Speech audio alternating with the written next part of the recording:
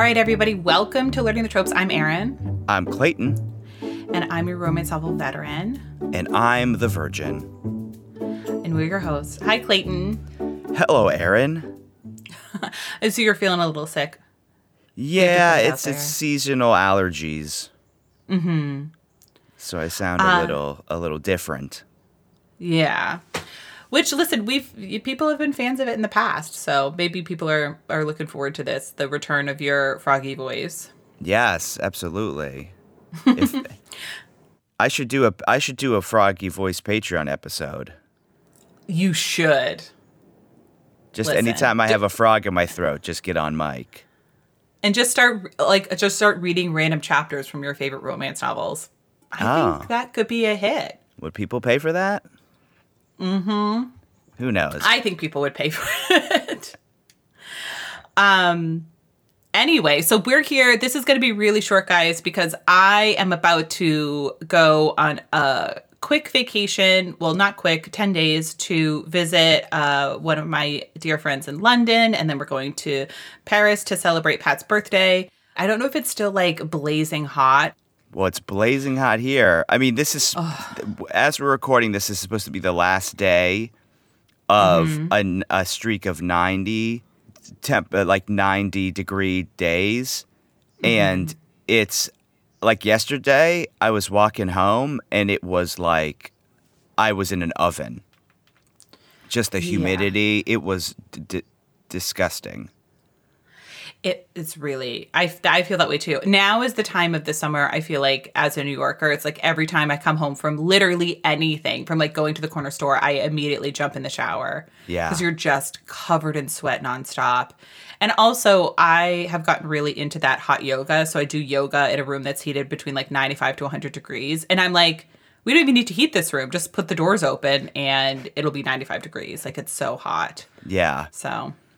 Oh, God. And we're recording and we have no fans or any other cooling devices on at the moment. No fans, no AC. It is rough stuff. But anyway, so that's why this episode is a little bit shorter, but we wanted to come to you and just announce that we're doing a mini series. Next week, we're going to be reading Bombshell by the Miss Sarah MacLean. It's the first of the Hell's Bells novels. And we're doing that in anticipation of then the next book. So we'll read Bombshell next, and then we're going to read another Ravenel. And then following that, we're going to be reading Heartbreaker, which is number 2 in the Hell's Bells series by Sarah MacLean.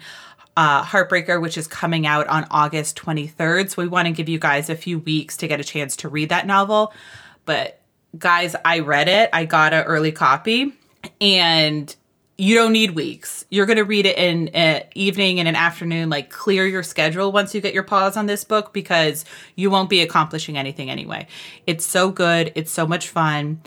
So in anticipation, we're going to be reading the first book, which is Cecily's book, which is also really fun, a super sexy hero. And I am really excited for you, Clayton, too, because this will only be your second Sarah MacLean book we've read for the podcast. Isn't that crazy? I know. And you guys have also requested it a ton. So we're going into the MacLean-averse. Should we flap it? Yeah. Do you have the flap in front of you? I have it. All right.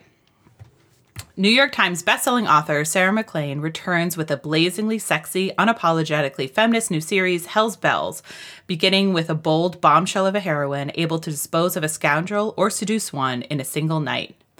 After years of living as London's brightest scandal, Lady Cecily Talbot has embraced the reputation and the freedom that comes with the title. No one looks twice when she lures a gentleman into the dark gardens beyond a Mayfair ballroom, and no one realizes those trysts are not what they seem. No one, that is, but Caleb Calhoun, who has spent years trying not to notice his best friend's beautiful, brash, brilliant sister. If you ask him, he's been a saint about it, considering the way she looks at him, and the way she talks to him, and the way she felt in his arms during their ill-advised kiss.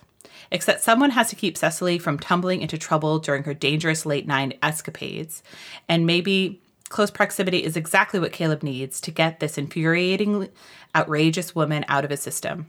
But now Caleb is the one in trouble because he's fast realizing that Cecily isn't for forgetting, she's forever.